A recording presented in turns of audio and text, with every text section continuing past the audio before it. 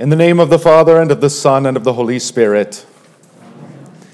As our Lord rides into Jerusalem, and thus also to his cross, he is weeping, while Jerusalem is rejoicing. He is not weeping for himself, however. He is weeping for them. And in a sense, he's weeping precisely because they are rejoicing. Because all they really care about is money and politics, and they think that he has come to give them what they want.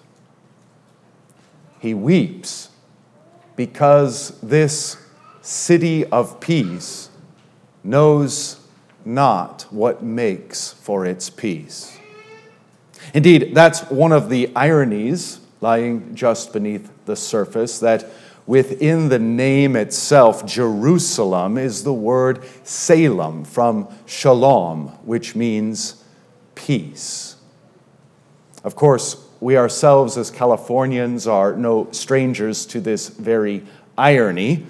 We have up to the north Los Angeles, the city of angels. To the south, San Diego, Saint Diego. And nearby, San Clemente, named after Saint Clement. And here in Capistrano Beach, named after Saint John of Capistrano. I wonder if in 1,000 years, historians will look back and think that we must have been an exceedingly godly people. I don't think so. Because the same irony that is hidden within the name Jerusalem is hidden within the names of our cities as well. Matthew records Jesus' lamentation. "O Jerusalem, Jerusalem," he says, "city of peace, who murders the prophets and stones the messengers whom God sends to her." But then hear what our Lord says. "How I long to gather you together as a hen gathers her chicks." What an incredible statement of the gracious attitude of God and the gracious attitude of his Son, our Savior, Jesus Christ.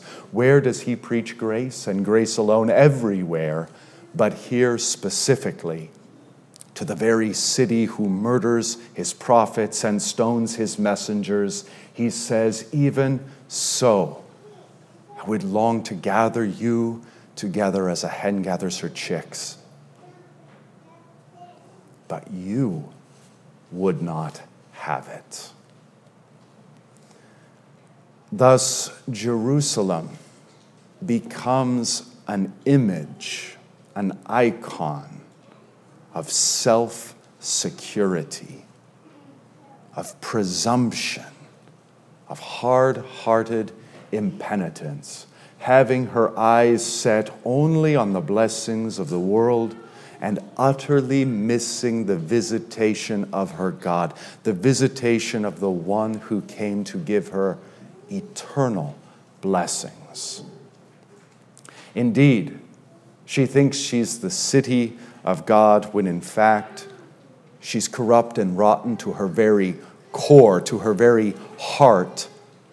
The heart of Jerusalem, her temple, has within it money changers and those who buy and sell, showing that her very heart has been corrupted by the love of money, the love of earthly pleasures.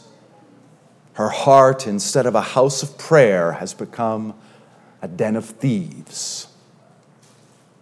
Once more, all she can see is money and politics and what problems of this life she thinks she needs solved. And thus the everlasting Savior is hidden from her. It's one of the great spiritual ironies of our fallen condition that the worse we become spiritually, the better we think we are. The more you think yourself to be a good person, the less you think yourself to need a Savior. The world, and truly hell itself, is packed with people who believe and believe themselves to be very good. The world perishes in precisely this self-security. Our Lord weeps over Jerusalem because if she only knew what was coming, she wouldn't have been making merry and planning for the next good time. She would have wept and repented and received her Savior. And all the same is true for the entire world.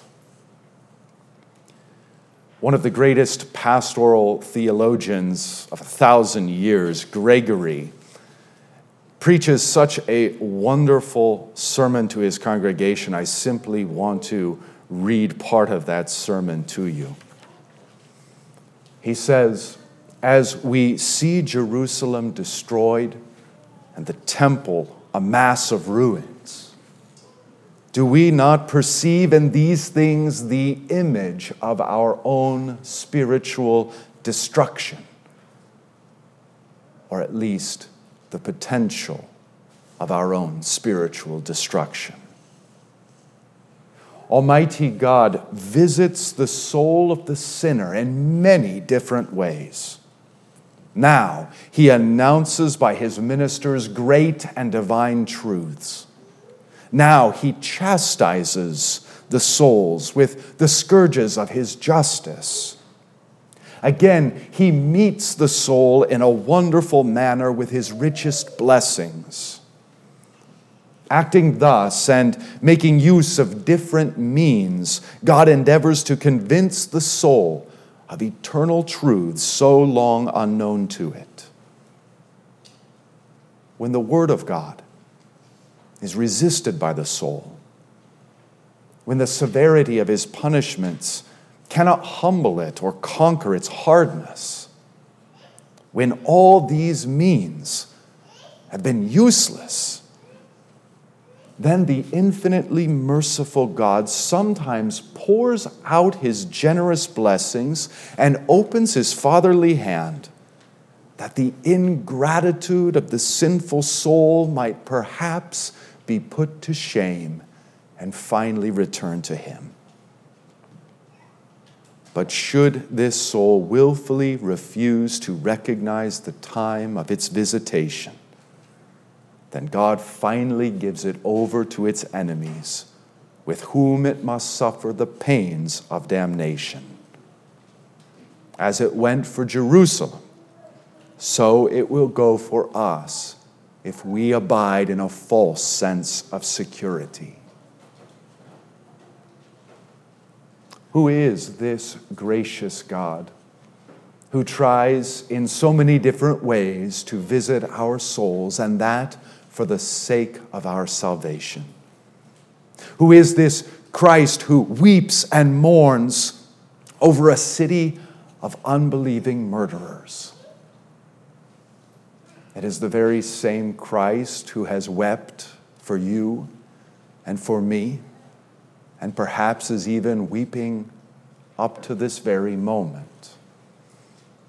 It is this Christ who in pure love and unworldly humility bowed his head and received the crown of thorns that he might save you, and gave his hands and feet to those merciless nails that he might save you, gave his beard to those who would pluck it, his back to those who would smite it, his entire body to the cross, that by his suffering he might set you free from all suffering, that by his death he might set you free from death forever. Who is this Christ Jesus? It is he who has also come to visit you, who baptized you before you probably even knew your name. It is he who has visited you in your conscience. It is he who has afflicted you in many and various ways that you might turn and return to him. It is he who has bound up your wounds and set before you the promises of his love and the sure and certain fact that you are in the palm of his hand. He knows his own. He knows you by name, and his plans for you will not fail. One of our great Lutheran theologians, John Gerhardt, writes that God so orders the economy of grace that we might have assurance of salvation, and yet not in such a way that we become self-secure, presumptuous, and rebellious. He goes on to say that inside of each one of us is a great and profound enemy, our very selves, and so much more than all other enemies because of their close proximity and because we simply can't be anywhere without that enemy. While outside of us lies the whole world with all its temptations, with its false facade that this is what normalcy is and this is what you should go ahead and do. But also above us, the devil himself, greater than each one of us, greater than all of us combined in power.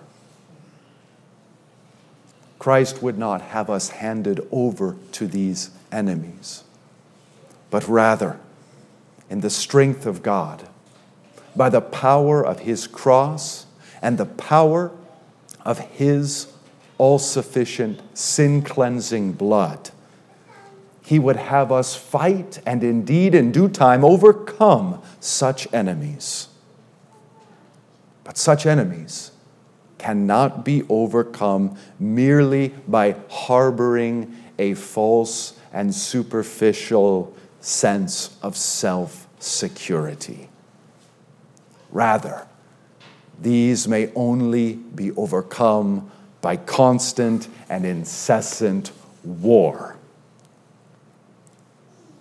In this sense, what makes for our peace is constant warfare. We rest in heaven. We fight the good fight of faith here. And we will overcome, as the scriptures say, with the word of Jesus and with his own precious blood. For in truth, there is no other peace than that peace which comes in his blood, peace with God and peace with one another. For only through his blood have all sins been put away. So then we must let our Lord's words, but also his tears, move our hearts. Let them be a warning to us, lest we become hardened and self-secure, focused only on this world, on money and politics and whatever happiness we think we need. After all, if love of mammon could infiltrate the very temple of God, how much more our own hearts? If false security and hardness of heart could infiltrate the very city of God, then how much our own souls? Let us turn then to our Savior and behold him with arms stretched out upon the cross to receive each and every one of us, no matter how great our sins or our shame, no matter how great the sins of others against us. He receives us still. Whoever comes to me, he says, I will by no means cast out. In Christ we see and have divine love, divine forgiveness, and the very heart of God opened to us. In him we find true healing for our souls, and we find a future that stretches far beyond this temporary life and this fallen world. His own promise that in due time all things will be made new. If you have not been baptized, be baptized. If you have not believed, believe. If you have not repented, or if it's been a long time, repent. If you have not opened your heart to God, let it be open. If you have not prayed as you ought, set about prayer once more. If you have not wept for your sins, or if it's been a long time, then find a place of solitude and weep. If you have not sought the Lord with all your heart, it's time to seek Him once more. Return to the Lord your God, for He is gracious and merciful, slow to anger, and abounding in steadfast love. Yes, abounding in steadfast love. In the name of the Father, and of the Son, and of the Holy Spirit.